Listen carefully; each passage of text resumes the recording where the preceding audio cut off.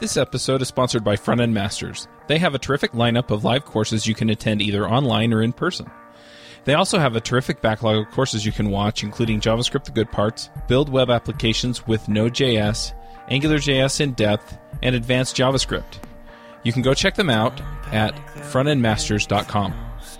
This episode is sponsored by Hired.com. Every week on Hired, they run an auction where over 1,000 tech companies in San Francisco, New York, and LA bid on JavaScript developers, providing them with salary and equity up front.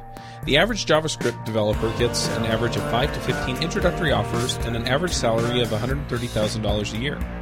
Users can either accept an offer and go right into interviewing with the company or deny them without any continuing obligations. It's totally free for users, and when you're hired, they give you a $2,000 bonus as a thank you for using them. But if you use the JavaScript Jabber link, you'll get a $4,000 bonus instead. Finally, if you're not looking for a job but know someone who is, you can refer them to Hired and get a $1,337 bonus if they accept the job. Go sign up at hired.com/JavaScriptJabber. This episode is sponsored by DigitalOcean. DigitalOcean is the provider I use to host all of my creations. All the shows are hosted there, along with any other projects I come up with. Their user interface is simple and easy to use, their support is excellent, and their VPSs are backed on solid-state drives and are fast and responsive. Check them out at DigitalOcean.com. If you use the code JavaScriptJabber, you'll get a $10 credit. Let's face it, bookkeeping is hard, and it's not really what you're good at anyway. Bench.co is the online bookkeeping service that pairs you with the team of dedicated bookkeepers who use simple, elegant software to do your bookkeeping for you. Check it out and get your free trial today at Bench.co. They help you focus on what matters most, and that's why they're there. Once again, that's Bench.co. Hey everybody, and welcome to episode 201 of the JavaScript Jabber Show. Today on our panel we have Amy Knight. Hello. And I'm James. I'm going to be your host today.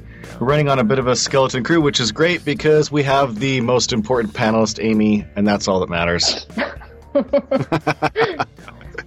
And as our very special guest today, we have Troy Hunt. Hey guys, thanks for having me. Now, we're here to talk about security, but before we get into that, could you take a brief moment, maybe give us a little bit of a background on yourself, why this topic is of interest to you and your experience with it? Yeah, sure. So I have predominantly a development background. I started building web. Wow, I'm 95 now. I just realized that's 21 years. I kept saying 20, but we've ticked over. So I've spent a lot of time building web. Probably throughout the last decade, I've been a lot more security focused. I'm now an independent trainer who writes a lot of courses for Pluralsight online. So, in fact, a bunch of what we're going to speak about today is no doubt in my Pluralsight courses. And I travel around the world doing conferences and workshops and security things. Wow. So does that essentially occupy 100% of your time? Yeah, between those things it does. So for the last, since April 2015, I've been independent.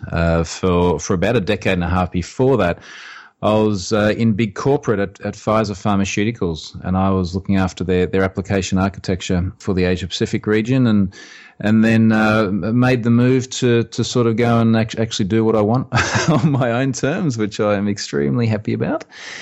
And now all of that, does occupy all my time. So I've just pushed out my 20th Pluralsight course.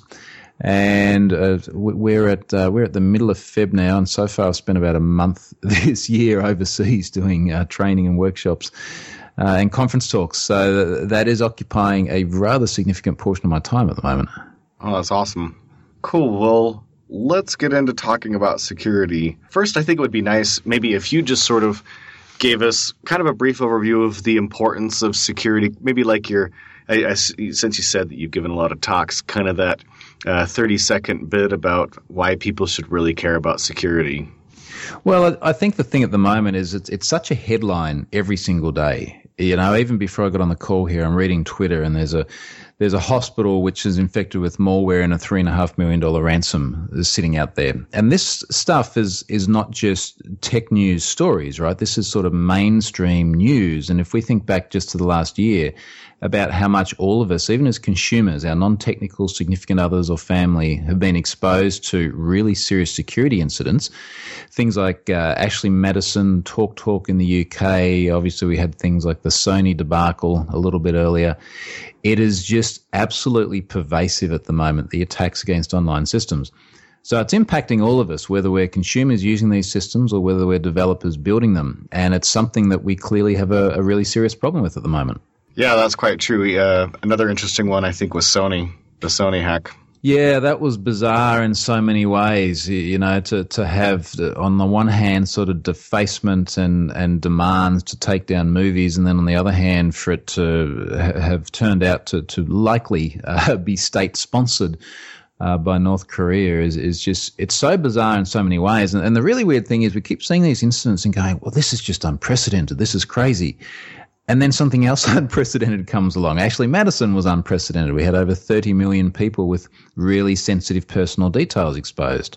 And then a few months ago, the VTech toy manufacturer was unprecedented. We had hundreds of thousands of kids exposed. And it just seems like on a very regular cadence, there is something that comes out and we go, wow, never saw that coming. This is crazy. Look, I mean, it's early in 2016 yet, but we're going to see a lot more of it this year, no doubt. So when you hear about one of these big major hacking events like Ashley Madison, for example, or Sony, do you always kind of in your mind think, wow, those guys, they did a terrible job in their security? What goes through your thoughts when you hear of one of these big major events? Well, I'm always curious, and of course, myself and a bunch of other people in the security and I suggest development communities as well always want to know the details, right? So what happened? What went wrong? And very often we get to find out by courtesy of data being dumped. So we get to see what was inside their internal systems. And very often we see code being dumped as well. Plus we frequently see, particularly when it's this class of hacker we know as the hacktivist, we very frequently see them talking about how they exploited the system. So I'm always sort of curious, and I guess in fairness that the levels of egregiousness in terms of how bad their security is differs wildly. So on the one hand, I can think of, say, Patreon last year. Patreon takes payments for fledgling artists. So it's like crowd supporting an artist. I was unfortunately in that data breach because I'd supported someone. And you look at what they did, and they actually had a pretty good setup. They had everything encrypted in terms of any person identifiable info. They had great hashing for their passwords. They just made one bad mistake. And of course, it only takes one, but the one bad mistake, putting debug settings in a production-facing environment, that was the gateway. But we're sort of interested in that from the perspective of, here's an organization that's actually done a pretty good job. And then at the other end of the scale, you take someone like VTech, the toy maker, and these guys have got no encryption anywhere on their connections. They've got direct object reference risks where you change a number in the URL, you get someone else's data. They had SQL injection risks. Even when you log into the system, they're returning the SQL statement that was run against the database in the API response, which is just it's just bizarre. I can only speculate as to why that even makes sense. Jeez. And then you look at that and you go, how did you guys not get owned much, much earlier? And hey, maybe they did, right? And we just didn't know about it. But look, we just see a massive breadth of competency and a massive breadth of the sophistication required to actually break into the system in the first place. So there's so much about this. And one of the cool things about these sorts of things is the stories that get told, like you said, right? Like you can make movies about these hacking events. Like I can totally imagine a movie about Sony getting hacked, right? Yeah, Absolutely. Probably. I mean, I guess we've seen various classes of hacking movie that frankly have been pretty terrible as well in the past. But the Sony one, that'd be a very meta sort of movie, wouldn't it? A movie about the hack which was brought about by the movie about attacking North Korea. Oh, yeah. You go a little bit cross-eyed. But look, some of it is stranger than fiction, and some of it is enormously intriguing as well. So things like the Stuxnet attacks against nuclear power facilities in Iran some years ago. It was certainly state-sponsored, likely the US and Israel. You're actually attacking airlocked machines that run centrifuges to make them spin at a rate that was too fast and burn out motors. I mean, that stuff is very, very sort of it's almost sort of science fiction, but it's actually happening in real life. There's kind of probably a wide gamut, right, of hacking. Obviously, there's the social engineering hacking, which I recently saw a crazy inventive one where somebody had sent what looked like a Google Doc invite, and you click on it, and then they ask you to log into your Google Drive account, which I just knew myself I shouldn't have to log in. I'm already authenticated. So the fact that they're asking, and then I just glanced at I didn't even think to glance at the URL until that point, but the URL was not Google's URL. That's a perfect example. I just published a couple of courses on social engineering, actually, but it's a really good segue into something JavaScript as well, because it just made me think of a very cool framework that's JavaScript driven that allows social engineering of that type. So there's a project called Beef Project, BEEF project, and the Beef project is an exploit framework where if you can embed a JavaScript file into the target website. So, for example, if you can mount a man-in-the-middle attack, so you're in the middle of the connection, or if you can use a cross-site scripting attack and you can get that file loaded by the client, it gives you like a persistent hook, and the browser keeps calling back to a command and control web server. And then you as the attacker, you sit there and you have this nice sort of little responsive UI, and you can see who has now been hooked. And then when they're hooked, you click on their IP address and you say, I would like to send you, let's say, social login.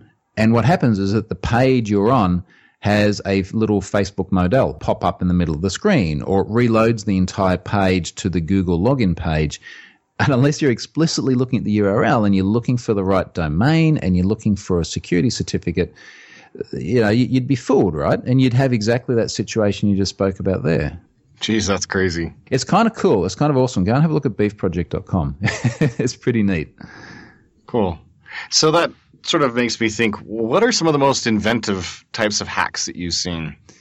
Well, that one's always kind of interesting. I guess some of the ones, maybe we sort of start with the basic ones. The ones that are just very, very successful and seem to keep appearing over and over again are things like SQL injection. So SQL injection has been around for well and truly over 10 years. We've been very conscious of the risk. I mean, really, it's gone back since we've created data-driven websites. And we're seeing that one over and over and over again. And I guess what's curious about that is how accessible it's becoming to people. So we're seeing incidents like TalkTalk, the very large UK telco, made a lot of news a few months ago because a 15-year-old was able to break into their system using SQL injection. And I guess what's inventive about that is that we've seen tools emerge that make this process extremely simple. So tools like SQL Map, and SQL Map is very good whether you're a penetration tester doing good things or whether you're a 15-year-old kid doing bad things. It's very good just to sort of point at a URL and suck data out. So I think that's kind of inventive from the tooling perspective. And then obviously at the other end of the extreme, things like we just mentioned Stuxnet. So state-sponsored malware designed to infect airlocked machines, which would then actually make SCADA systems that control things like nuclear uranium. I suppose I'm not a nuclear guy, but making the enrichment of nuclear fuels, making those centrifuges overspin and actually burn out motors. And that is very freaky stuff. That's very sci-fi stuff. So you talked about a 15-year-old and then you talked about this. What do you think the motivation is for the majority of cases? Well, I reckon in the cases where we're talking about, and look, let's call them this collective of hacktivists, if you like. In the case we're talking about hacktivists, we're often looking at kids. I think it's nothing more than curiosity. I really do. And on the one hand, you kind of want to say, look, go to your room and think about what you've done because they're doing enormous damage. But on the other hand, I can sort of understand that it is just a childish curiosity a lot of the time. And particularly when we're talking about that age, 15, 16 years old. And we've all been there and we've all gotten up to trouble before, but probably before we had access to the internet like we do today, fortunately before camera phones as well. But anyway, I think in those cases, a lot of the time it is just curiosity. They're sort of finding their way online. They're often being coerced by other people as well. I mean, they're in there on forums chatting to people. And when it comes down to something as simple as, here, download this free software, which will take you 60 seconds, and now copy and paste this URL into it, that's all it's taking. And I guess what concerns me a little bit in these cases as well is that, these kids are often getting the book thrown at them. They're getting records. They're sometimes getting custodial sentences for something which, on the one hand, yes, is malicious and damaging, yet on the other hand, is probably not reflective of a longer-term criminal aspirations. So, as far as that point, too, it seems like although this stuff is bad, in a way it can be valuable because the threat forces you to think more carefully about what you're doing.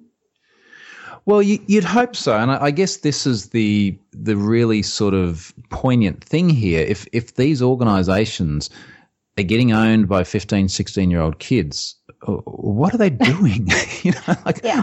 What is going so wrong that a kid in their bedroom, and this particular case, it was a kid in Belfast who broke into TalkTalk. I assume in his bedroom, because where else are you going to be hacking from when you're a 15-year-old kid? They don't have layers or things like that. So to be able to do that to organisations like that, same sort of thing with VTech in terms of the ease of exploitation, same sort of thing with many of these other companies. There is something fundamentally wrong inside the organisation that's allowing this to happen. And there's a bit of a risk of people calling this victim blaming, because certainly the likes of TalkTalk were victims of this attack as well. But there was undoubtedly significant negligence in order for it to happen in the first place. Right. Well, I mean, there's a couple of things going on there, right? Like, it's not like the 15-year-olds are truly acting in isolation, because they're probably written tools built by much more experienced and smart people. Well, not maybe not smart, but more experienced hackers, right? They're sort of jumping on a simple wave. Yes and no. I mean, there's certainly a degree of that which is true, which is other very smart people have written the tools, and they are very sophisticated tools in some cases. Things like SQL Map are enormously powerful. Yet, on the other hand, the kids are sort of falling into these circles. They're having communications with other people that are teaching them how to use them. They are consciously going out and looking for these websites to exploit. I mean, we're seeing, for example, very frequently using Google Docs. So Google searches that are very carefully crafted in order to find sites that are likely at risk. There is sort of a conscious exploration that they're going through, but I think that when they're doing this, they're just not quite savvy enough or aware enough of the consequences. Yeah, and that's another interesting thing, right? Like with a teenager, we're talking about somebody that hasn't yet gone through much of life. Their prefrontal cortex is not fully formed, so making informed judgments, right, is a little bit less. For example, if your bank happened to keep its vault, not just the doors open, but like the money maybe out on a table, and then anybody that grabbed some money and walked out got arrested and thrown in jail for 30 years, you might think that that's a little unfair, right? Well, this is the problem, because yes and no.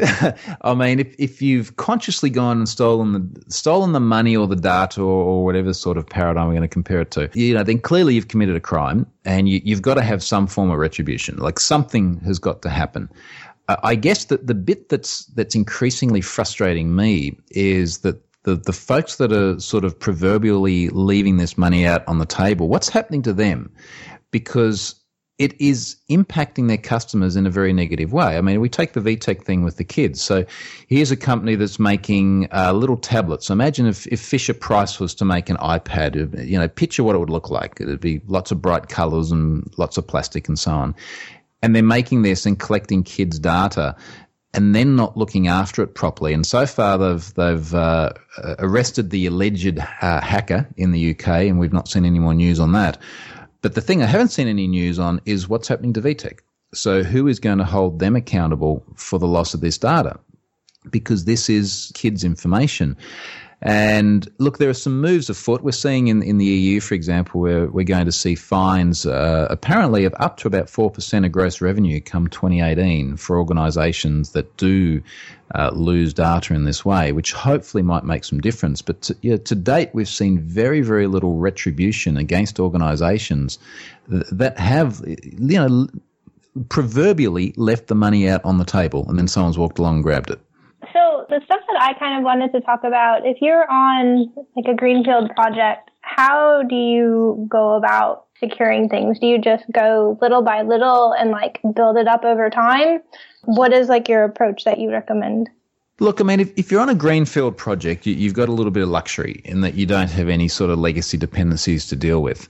And what we'd really like to see there is, to me, it all starts with the developers. So that's the point at which code is actually written. Now, that could be good code, could be bad code. So that's if we're talking about a greenfield project. If we're talking about brownfield, so code that we've already got, legacy code, for want of a better word, it becomes a much harder problem because now you've inevitably got a whole bunch of different issues spread throughout the code base.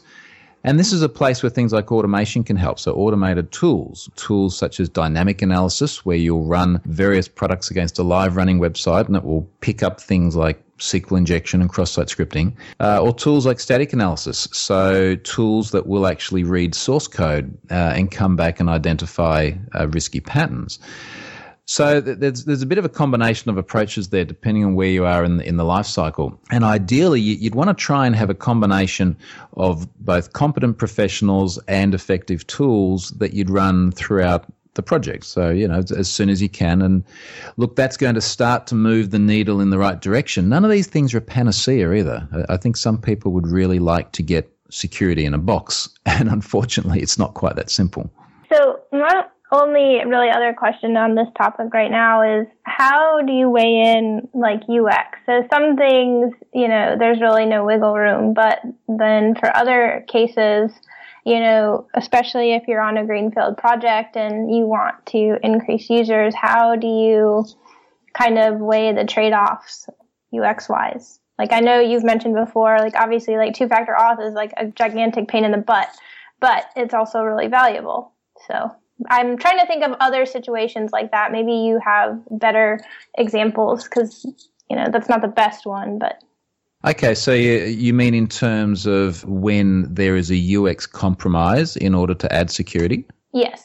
So I think the answer is it can be done in degrees and increments. So, let's take something like multi-step verification. I have that available on my Facebook. I can't remember the last time I actually needed to use it because I log in with my PC that's sitting here on my desk in my office, and until I actually fire up a totally new browser or a totally new machine, I won't need to enter it again. So they've got an approach where they say, look, let's just make sure that for each new machine that we identify, we go through the two-step dance and we know who you are, and then we're good. Now, compare that to something like every time I log on to my Microsoft Azure account, which manages all of my web assets, I have to enter it every single time.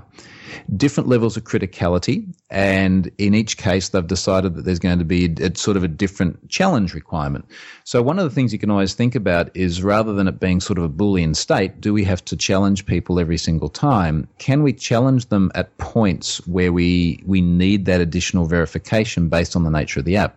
So I guess the point there is to try and tailor it to what it is that you're building, because ultimately the security is great, but if people don't like using the system, you've probably got an even bigger problem. Good answer. So one question I'd like to ask is if there may be some common misconceptions out there about what it takes to build something secure, like things that people do thinking they're making things secure, but either they're not or they're even making it worse. And then do you have any personal pet peeves when it comes to people's security practices? Yeah, good question. And the first misconception, actually, that I think we should spend a little bit of time on is the misconception that security has to cost money. So this is something I often hear where people say, look, it's almost like, well, we could build it securely, but then we'd have to pay more money. And I'm going, well, hang on a second. Let's look at the things that people get wrong in software and think about whether it actually is more expensive to do it right. So let's look at something like SQL injection. Does it actually cost more money to have your queries properly parameterized? Well, very often it's actually more efficient because these days people use a lot of things like object relational mappers, ORMs, so they get persistence from the data tier through to the app tier, which is actually a fairly expeditious way of writing code. And when you do that, you almost certainly have no SQL injection risks because things like parameterization are done automatically for you. So that's very efficient. Little things like, do we just put HTTPS over the entire site? If you make your entire site HTTPS, it's very, very easy. Yeah, everything just requires a secure connection. There's no trying to jump in and out of secure versus insecure. That's dead simple. And it's a very secure way of making it a default secure experience. So, that's probably one of the first things. I think then in terms of areas that developers often get things wrong, I mean, one thing that comes to mind is password storage. And very often we see passwords stored in an insufficient fashion. So we still see a lot of plain text. Last year we had the AAA web host data breach, 13 million accounts with passwords in plain text. So no protection whatsoever, which is just, I was going to say unheard of. Unfortunately, it's not unheard of, but it's unimaginable that you would have this now. Sometimes we see it encrypted, which is pretty useless also, because as soon as the system gets broken into and comprehensively compromised and private keys get extracted, well, everything gets decrypted. And then we see different levels of understanding in terms of hashing algorithms. So people will say, well, MD5 is weak, so we shouldn't use MD5, but if we use salted MD5, we're fine. And then it's like, well, hang on a second. You can calculate multiple billions of MD5 hashes a second. Just a couple of weeks ago, I wrote about the number of V-bulletin data breaches I'd been looking at that used salted MD5 and showed how fast I could crack those. And people were amazed. It's like, well, yeah, you can calculate multiple billions per second. You're going to crack them pretty quick. So a lot of developers don't understand about the existence of adaptive hashing algorithms. So hashing algorithms like bcrypt, where you can actually force them to run very, very slow. So if anyone gets your passwords that are hashed in the system, it is extremely difficult to actually extract much of value out of them. So I think that's sort of one of the areas I get things wrong, and that probably also answers the misconception question as well. This is one of the things that people building systems frequently don't understand, how weak most of their password storage is. Interesting. I certainly had no idea about that MD5 thing. Yeah, look, it's curious. And if you go and look at a piece of software like Hashcat, so at hashcat.net you can find Hashcat, which is free, open source hash cracking software. Very, very good hash cracking software. It's what the pros use. Have a look at just how fast some of these hashes can be calculated. And we're talking about sort of consumer level graphics card from 5 years ago being able to calculate in somewhere in the order of about 8 billion MD5 hashes a second. And when you can have that many guesses at what a password is per second, it doesn't take you too long to crack a significant portion of passwords in a typical system. Wow. So does that mean, I assume that this is true, that there's a lot of places where people might go and turn to, all right, what's the security best practices, and find actual misinformation as well? Yeah, look, that actually happens quite a bit. And then I tweet about it profusely. And then hopefully they change things. There's a couple of examples that come to mind. In fact, I've got a talk I've been doing called 50 Shades of AppSec. And I show these sort of 50 various security industry things. Look it up if anyone wants to watch it. There's a few recordings of it. It's really good fun. But there's a few examples in there about some of the public advice we get about security. So, for example, I've got a Stack Overflow response in there. And someone asked the question. They say, look, I'm trying to store passwords in my system. How do I do it? And this person comes along and says, all right, well, here's what you do. And it was a very, very fast answer too. So someone's copied and pasted their code. They say you take the password and then you go through and you get the ASCII value of each character and you add 5, right? And then what you do is you store that in the database. And we'll call the function encrypt, and that way it's encryption. And then in order to decrypt, you go through and you get the ASCII value of each character and you subtract 5. So, we see that same question actually had another response that was basically just base 64 encoding. You mean base 64 encrypting? They did call the method encrypt, so I'm not sure if that really... No, that doesn't help. So we see stuff like that. Some other really interesting examples. In that same talk, I've got a screen cap. Actually, can I stop you for 1 second? Sure. We're all laughing about this. There might be people that don't know why that's a bad idea. Do you want to talk really quick about why that isn't a thing you want to do? Well, because encoding, the problem with encoding is you have decoding. So encoding is just meant to encode a character set into another common character set. So, for example, base 64, you're going to encode everything into ASCII characters. And that's going to be great insofar as you can hand around other character sets in a fashion that anything that's just speaking ASCII can understand. So you'll often see encoding so that you don't need to worry about sort of multi-byte character sets and things like that. But the problem is that you literally just go and base 64 decode. And I've seen examples, obviously, of password storage done in base 64, which may be relevant insofar as narrowing everything down or distilling everything down into a common character set, but it's useless in terms of privacy and confidentiality.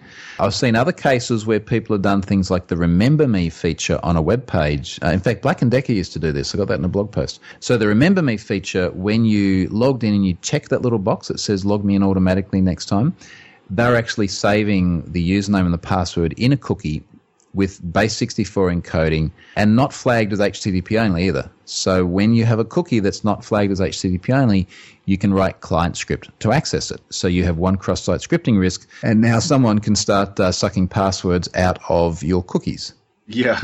Yeah, that's one way of putting it. It's a delicious cookie. So that's a common set of misconceptions. Look, there's some really interesting things we see even on the consumer side of things. So I'm just thinking about some of the slides from that talk. There's one in there where there's an HDMI cable, and it's an HDMI cable in typical packaging. And I don't know if anyone's bought an HDMI cable lately, but the amount of FUD around HDMI cables about, these ones are gold or nickel plated or whatever, so that the digital signal is not disrupted in any way. It gets massaged by the luxurious materials. Each bite carefully handcrafted. But anyway, this HDMI cable, the packaging explains how the cable has antivirus protection. And it's just such an unfathomably stupid thing for a manufacturer to put on a package. Yet, on the other hand, I can understand your layman looking at this and saying, well, maybe this is good because this other one over here doesn't have antivirus protection, and they're not necessarily going to understand why that's just an outrageous claim. That's awesome. So this is everything that I know about security. If I make sure they have a capital and a number in their password, then it's secure, right?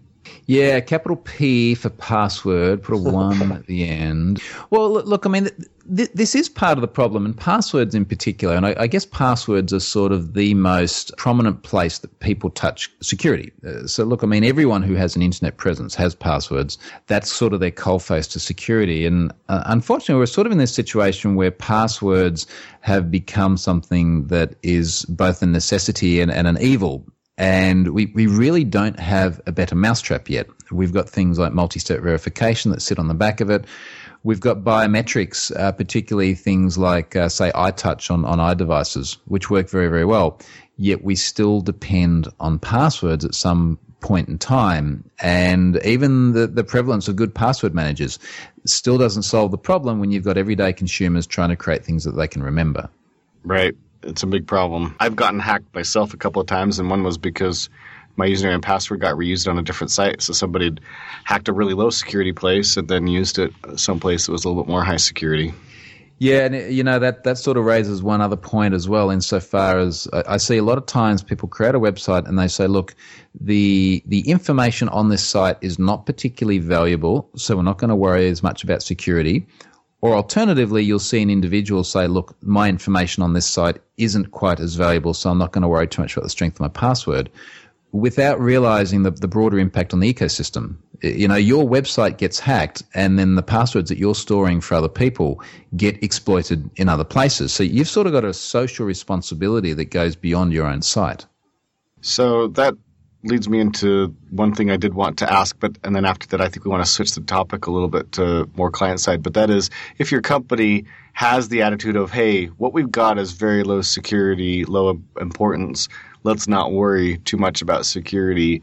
You know, how do you either as a developer at a company like that justify that it is important, or is there sort of a bang for the buck that these types of companies can engage in? And I think there's a specific question I want to ask with that, and that is it better to store usernames and passwords yourself, or is OAuth better for them to handle? Well, they're all just different, right? So in terms of the first point about an organization thinking the security profile isn't that important, to my earlier point, for the most part, it's not going to cost you any more to do things securely. The difference is simply the people building the systems having some competence in terms of what to secure patterns look like. So it doesn't have to be a cost when there's competent people involved. So that's the first thing. And then in terms of if we sort of go down this OAuth and we use, say, social providers for login, look, that can be great. It solves a bunch of problems for you. You no longer have to store password, do password resets, implement multi-factor verification, all the other stuff that goes with account management. So that's fantastic. The counter problem that you have to deal with is that a usability barrier for my users. So, for example, if you had let's say you had a very elderly audience who may not even have Facebook accounts and the like in the first place, or who may not feel comfortable using social credentials in order to log onto your website, that could be a problem. But the other option as well is using identity services. So, look, I'm a Microsofty sort of guy. If I was in Azure, I could use Azure Active Directory and still have my own interface that sits on top of the whole thing, but they take care of all the mechanics underneath. So there are middle grounds that you can find to try and sort of divest yourself of some of the responsibility of managing this stuff and still have a nice user experience. Cool. So it sounds like we've talked a little bit about kind of some server-side related things. There's a lot that goes into implementing secure password storage. You talked about SQL injection. With the move towards putting more and more logic in the client in JavaScript in the browser, what kind of security practices does that bring with it?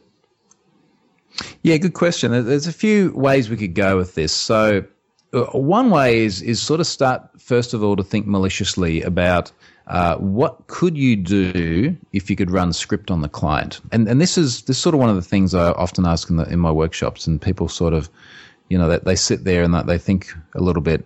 And the easy answer is that if an attacker has the ability to start running arbitrary script in the client, they can do just about anything. So they can rewrite the DOM, they can add elements to the page, remove elements, they could pop up a social login, like we spoke about before. They could access any cookies that aren't HTTP only. They could do an enormous amount of stuff. So when we start to think about the client, we then say, okay, well, what are the sorts of risks which can exploit that client, and what defenses do we have? So a really good example I mentioned earlier on, we've got things like cross-site scripting risks. Now, we can have cross-site scripting, or XSS, as you'll often see it referred, as a reflected risk. So someone goes to a URL, the URL contains a string that is then reflected in the response. So if you look at, say, any Google search query, you'll see your search query in the URL.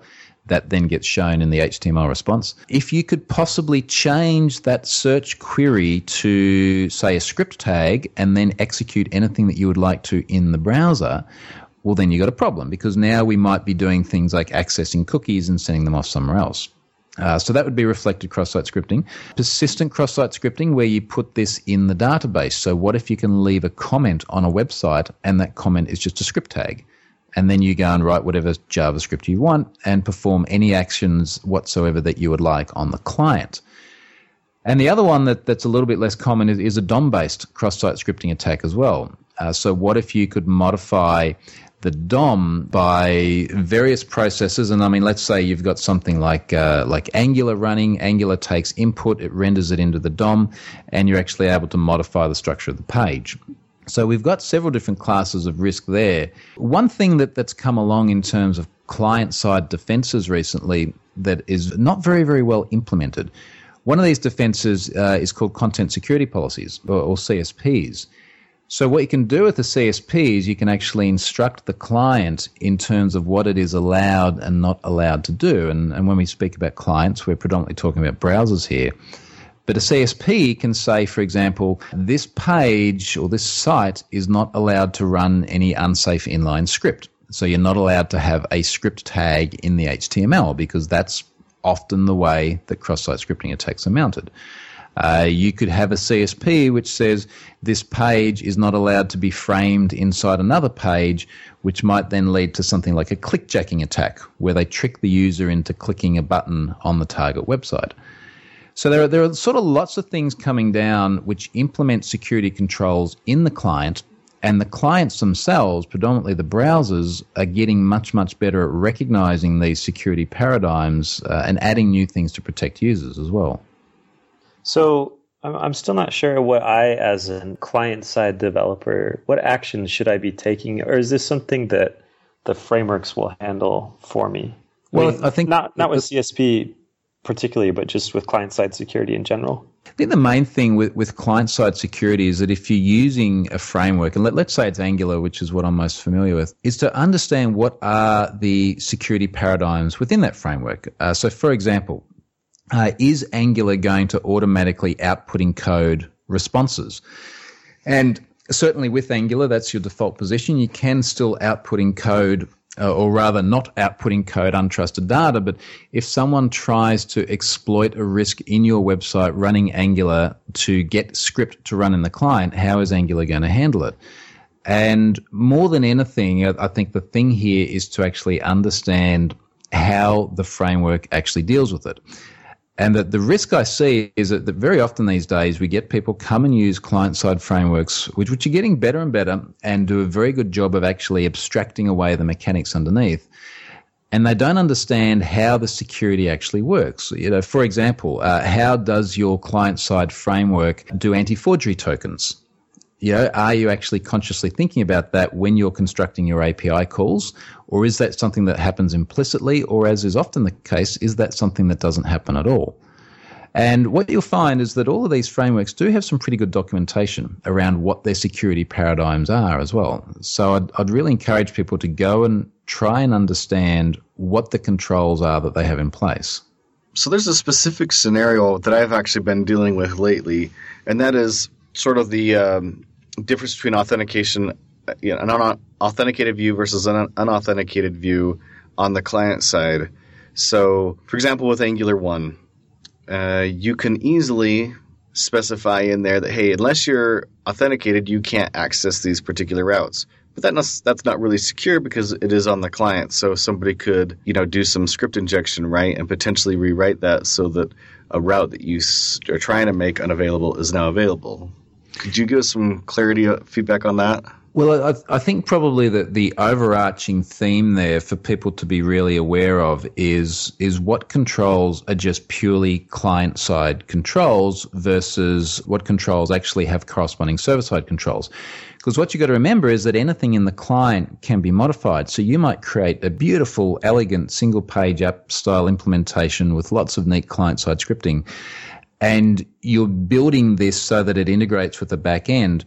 But how many of the controls just purely exist on the client? And as soon as you take the client either out of the picture or you modify the client, and modern day browser dev tools are very, very good at modifying the DOM, what happens then? So, for example, if you have, let's say, security trimming where certain features are not visible on the client, does that have the same corresponding server-side control? So you may no longer have the button that allows you to do something like perform a transaction. But if you were to hit that API directly, let's say you went and just created an HTTP request with wget or curl or something like that, could you still perform that action? So are all those client-side controls actually replicated on the server? Some frameworks, some server-side frameworks are very good at doing that. So they'll emit client-side controls and they'll implement the server-side controls. But the client-side only frameworks, you're probably going to have to think more about, does that API on the back end actually implement the same level of security? I've heard it described as client-side security as basically advisory. And yeah, it is. And hey, it's on the server. It's good, right? Because client-side-based security it's responsive, it keeps load off the server, it allows you to do some really neat things, but you've got to complement it. And you look, this is also the sort of things that automation can pick up. Automated tools are very good at picking up what sort of controls might be lacking on the server. So, yeah, you've got to, I think actually that's a really good way of putting it. Advisory is really neat.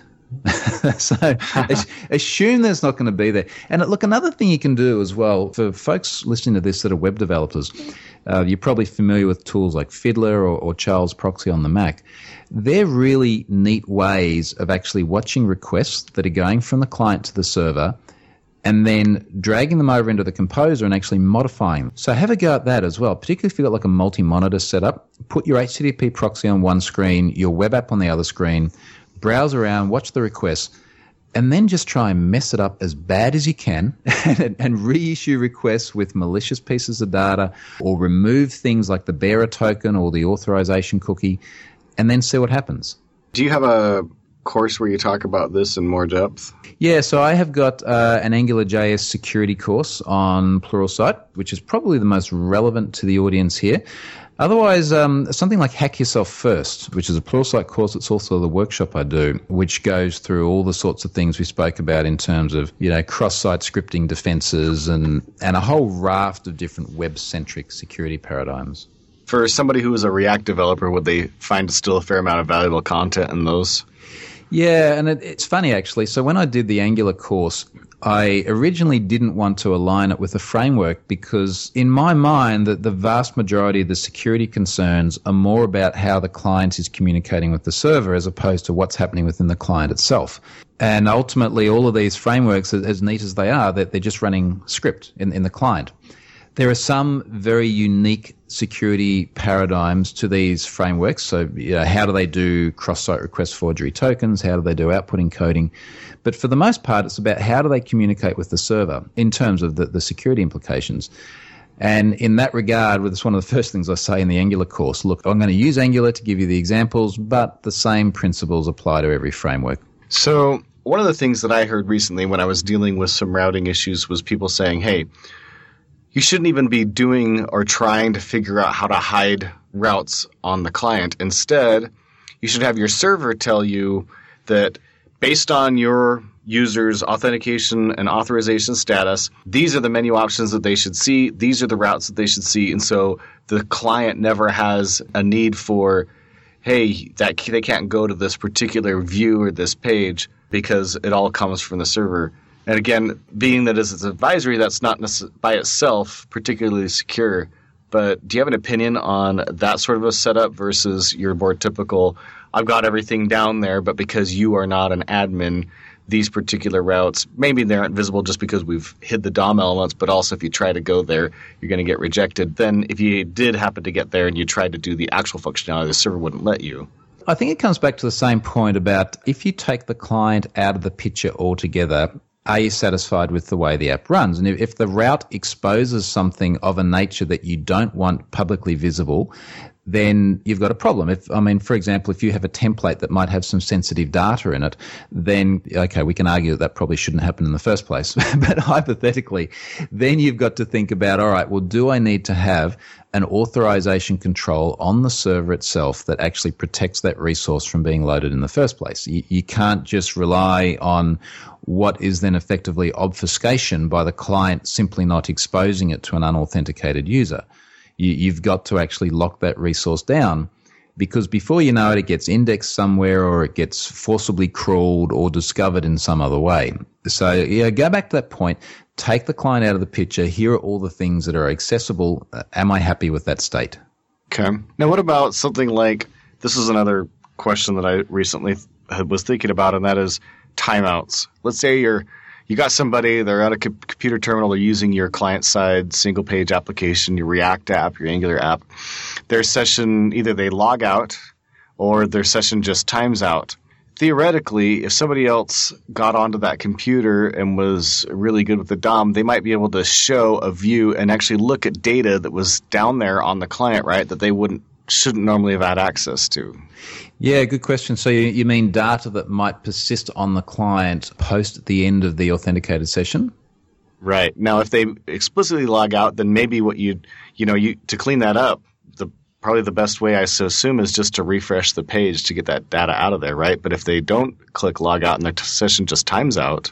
Yeah, right. So if you're not explicitly unloading things from the DOM, then you may have an issue. So I guess the question then is that logout call, is that actually going to explicitly flush things from the DOM, expire cache, do whatever it needs to do? Because that is kind of the assumption that you have to work on. And in fact, there's a couple of assumptions you got to work on. So one is that if people log out, they expect to then have anything discarded, right, which might still be persistent about their session.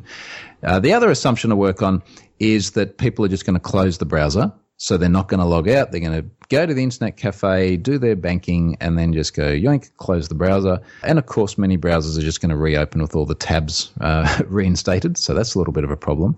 And then there's the other issue, and this is, yes, it's a user problem, but you need to think about it as a developer as well, is what happens when the user doesn't do anything. They just walk away from the machine and they leave it.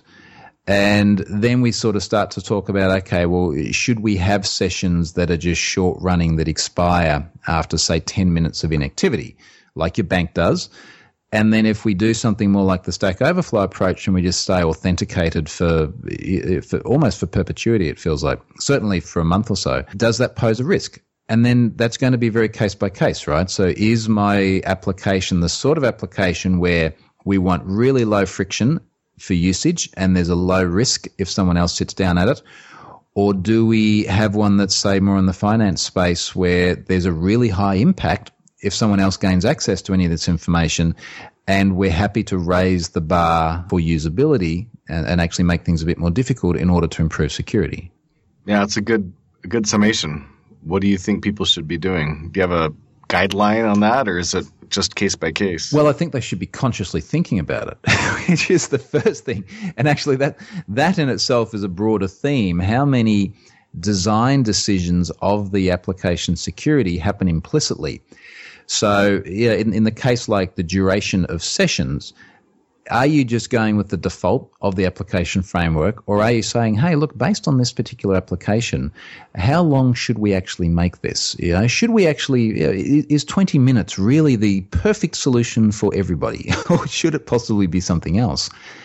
And interestingly, you have to think about the places within an app where security is often implicit. So a really good example is password length. And I often say to people, all right, well, so what's the minimum password length on your site? And they'll say, well, it's 8 characters. And then why is that? Well, we've just always done it this way. And it's really funny, actually, because I'll say to people, what should it be? And they normally always either say 6 or 8 or some other even number. And I haven't quite worked out why this is, but apparently password lengths should always be a minimum that is an even number. So if anyone listening can figure out why it's always an even number. And oddly enough, the number of retries before locking out an account is always an odd number. It's always 3 or 5. So if anyone, maybe a psychologist or something out there knows why that is, please let me know, because I'm pretty curious. I know some cases where it's not. not an odd number. Well, that would be interesting. So some of these cases, especially when I'm talking about with like a cached data on the client side, that has a lot to do with the framework that you use, right? Like, I don't know exactly how Angular or React might be holding on to my data. And I think with React, it's a little bit more about how I decide to do it. But if I download some data and I have, in say in Angular, a scope variable that has data on it, is that accessible to somebody else after a user's session may have timed out, or even after they click log out if I don't do anything specific? How do I find answers to those questions and figure that out? Especially if it takes somebody smarter or at least more familiar with crazy DOM hacking with the tools to determine if they can get to it, right? You don't always want to assume that I've got to be able to be as smart as any hacker and know all their tools. I just want to do what's right. Well, I think the first step is acknowledging that you need to know. This is really, really critical. Don't just trust that the framework will do everything that you think it should do. Like, figure out how it works. So for something like the expiration of content, what is the actual implementation in the framework? A really easy way of testing this would be to say, let me open up 2 browser windows. I'm authenticated into the same resource on both. Let's log out of one of them and let's try and click around on the other one. Do I still have access to anything that might still be cached on the client? That'd be a pretty rudimentary test. But look, beyond that, I would actually go and try and see, can you actually script in the console and access resources that you really shouldn't be able to once you've actually logged out of one of those other browser windows. So you can test a lot of this and also use resources like Stack Overflow to ask these questions. There's also a security stack exchange that's quite useful to be able to pose questions of that nature on as well. Cool. One of the things we always like to ask is there any particularly important topics that we haven't really discussed yet that should be discussed on the show? Look, I think maybe one sort of generally around security, and we touched on it very briefly, is that we are rushing forward as an industry to HTTPS everywhere and increasingly good implementations of HTTPS. If you're starting a website today, just start the whole thing out over HTTPS. I recently did a blog for my wife, just a basic ghost blog. And we just went, all right, day 1, HTTPS.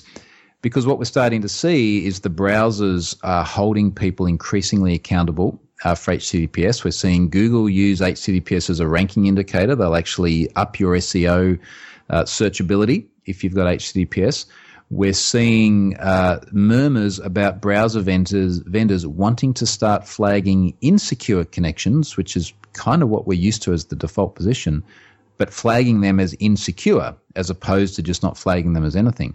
So now would be a really good time if you're building new stuff or revising existing stuff, just start moving the whole thing to a secure by default position. It's going to make your life a lot easier over the coming years. Cool. I like that. That's good advice. All right. Well, if that's all that we've got, I think we'll move on to picks. Amy, are you ready to do your picks? Yep. So I don't have a lot this week, but I did want to pick one. It is a GitHub account, and it is, I'm going to have to put the link in the show notes because I'm not exactly sure how to pronounce this username, but it's just called Awesome React, and they have, I think I picked up a similar one for Angular a while back, but it's just a GitHub account with tons of different links to different conference videos and books and tutorials, pretty much everything you could want. So that will be my pick this week. Awesome. Jameson, how about you? I have 3 picks, doing some conference talk preparation, and as is traditional, I'm reading Dijkstra quotes because he's one of those people that you could just quote in every conference talk, no matter what it's about. And so my pick is Dijkstra quotes. I don't know. He was like, if Crockford was way smarter and less offensive, but still equally grumpy, I think you'd approach something like the tone that Dijkstra strikes in his quotes. He's just eminently quotable, just solid stuff.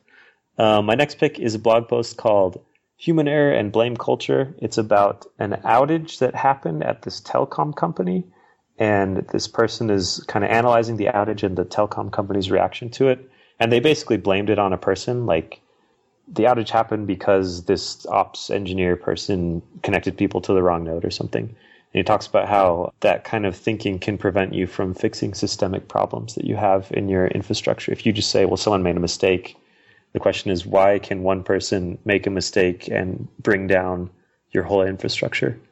My last pick is a book called Infinite Jest by David Foster Wallace. It's one of these like prestige books. It's really thick. It's got a reputation for being kind of hard to get through, but it's really funny. In a way, it feels like a book written about today's internet culture, even though it was written in 1996. Yeah, I've just been really enjoying it. It is a lot of work to get through, but it feels worth it. Those are my picks. Oh, I didn't mean to say that Douglas Crockford wasn't smart, by the way. I'm just saying Dijkstra is smarter than he is. That wasn't an insult to Crockford. It was like Dijkstra is a super smart guy. Those are my picks. I don't think he listens anyway. So yeah, that's true. It's not like he's going to hear, but it might offend AJ. AJ loves Crockford. That's all I got. Okay, awesome. So I just want to key in on something you said about that book. That sounds a lot like, I know there's a book, something called like Black Box Diagnosis or something like that. It talks about how the airline industry uses black boxes to fix their issues, where they read what happens to the black box, figure out what happened, then they try to change the system, versus people or systems where they just try to blame a person and not fix the system. Oh, sure. Yeah, and I guess in the book, the story was a guy that he was a pilot and his wife died to a medical error. And so he was used to, in the flight industry, there's a big inquisition, and they figure out, all right, how can we eliminate the possibility of this human error? And in this case, that's not what happens in the medical industry. So it kind of like contrasts the airline industry to the medical industry. So, all right, I'll move ahead with my picks, and then we'll have Troy's picks last. I want to make a couple of picks. The first one is a board game that I played called Time Stories. And what's really cool about Time Stories, which right off the bat is going to sound not cool, is the fact that you can only play the game once. And for a $50 or $60 game, I can't remember exactly how much it was. I didn't buy it. My friend did. That seems like a counterintuitive thing to buy a game that you can only play once. But the way that it works is it's like kind of set up, and then you buy modules. And I think the modules still aren't cheap, $20 or $30. But you sit down with 3 or 4 other people, and you play through the game, and each time you play, it's an entirely different game, but you have to buy another set. And it's sort of this story about your time traveling, think maybe Assassin's Creed. You're time traveling in the back, and you got to figure out a mystery. But it's really difficult, and so we found it happened is we actually failed our first try. So we'll replay the same scenario multiple times to try to succeed. So there is some replayability to it, but it's only to try to – but once you figured it out, then there's no real reason to play through the same scenario again. You have to buy a new scenario. which again sounds at first like maybe that's not the greatest thing, but so far it's actually been really cool. Been highly impressed with it. We super enjoyed the time that we played together. It's a cooperative game where you're all working together trying to figure out the mystery, and it's a mystery-based game. So in the basic scenario that comes with the base game, you're like traveling back into the 1920s and you possess the bodies of inhabitants of an insane asylum, trying to figure out some mystery that's going on in the insane asylum. And it's again a la Assassin's Creed. For anybody who's played that, you go back and inhabit somebody else's body from the future, but super cool. The other pick that I want to make is a not pick, like an anti-pick. I bought a really nice Razer gaming mouse, and the thing broke within like 6 months. And for an $80 mouse, I did not expect it to break within 6 months. Talked to some buddies and found out that this is actually a really common thing, is that they tend to have problems with their mouse clicks, tend to by default start double clicking whenever you press them once. After a while, there's something faulty in there. So I ended up buying what he recommended, which is a Rocket, ROCCAT mouse. And he says that he's had better experiences with that. I haven't had any. I've only had this mouse for like a month. But I like having a nice, solid mouse that maybe has a little bit of programmability into it, macros in it for gaming. And I was really disappointed that my Razer mouse blew up on me so quickly. So those are my picks. Troy, how about you? Tell you what, let me give you a couple. I'll give you one from someone else and then one from me. So I got a good book. In fact, it was a couple of years ago now, but it's still one of my favorite sort of security-orientated books. It's called We Are Anonymous. It's from a lady called Palmy Olson. And it was just a really, really interesting book about some of the sort of hacktivist folks a few years ago, particularly from the likes of Lulzsec. And she interviewed a bunch of them after some of them were arrested as well. And it's just a very interesting insight into what makes these people tick. And it wasn't sort of written as a hardcore security book. It was one I actually really sort of enjoyed sitting down and reading. You know, one of those books you just want to keep picking up and going back to. So We're Anonymous by Palmy Olson is one from someone else. One from me that people might find useful. I run a little project called Have I Been Pwned, haveibeenpwned.com, which aggregates data breaches. So there's about 70-odd data breaches in there. I've got about 300 million records from various breaches where you can search for your exposure and see where you've been impacted. So I've been in the Adobe data breach. I mentioned Patreon before, a couple of others. One thing that folks on this call might find particularly interesting is a free API. So if someone would like to build awesome stuff and awesome apps that use these sort of large-scale data breaches in order to do something good, then please go and use the API. There's no registration or auth or rate limiting or anything like that. Just go nuts. It's on Azure. Magic will happen. Stuff will scale. And if you do something cool, let me know and I'll give it a plug. So, you know, go and have a good play with that, folks. Excellent. I love that URL, by the way, that domain name. It's an awesome domain name. The best bit is when it's in French media and hearing the French pronounce it. It's awesome. Oh, really? That sounds like it. Well, thanks again for being on our show, Troy. We really appreciate the time. No worries, guys. It's a pleasure. It was a great discussion, and thanks everybody for listening in, and we will be back next week. Hosting and bandwidth provided by the Blue Box Group. Check them out at bluebox.net. Bandwidth for this segment is provided by CacheFly, the world's fastest CDN. Deliver your content fast with CacheFly. Visit CACHEFLY.com to learn more. Do you wish you could be part of the discussion on JavaScript Jabber? Do you have a burning question for one of our guests? Now you can join the action at our membership forum. You can sign up at javascriptjabber.com/jabber, and there you can join discussions with the regular panelists and our guests.